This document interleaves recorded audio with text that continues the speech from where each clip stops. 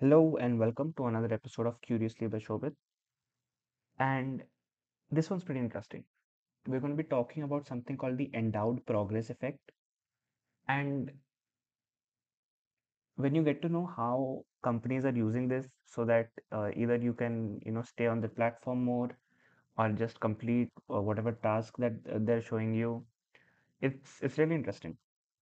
So what this effect states is that any person will be more motivated to complete a task if they're shown the progress that they've been doing in that particular task compared to when they're not.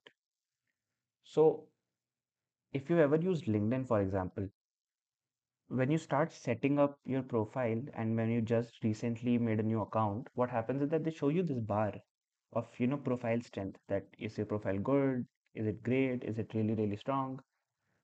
That bar itself is there to show you this endowed progress effect. It's not only in LinkedIn, right? It's also in Instagram. It doesn't have to be just a bar. It can be a number, like number of steps, right? So if Instagram, you make a new account, you get like these 4 steps to complete that. Put a display picture, post something, write out your bio. So those 4 steps are given there to again induce this endowed progress effect. And not only that, but in platforms where when you learn stuff, where you get courses and all, you get this thing where you can see the progress that you've been doing, right? That, hey, you completed, let's say, 37% of the course. Then you're like, okay, I'll do more of it. Then eventually you'll get to 60%, then 90%, then you'll complete the course.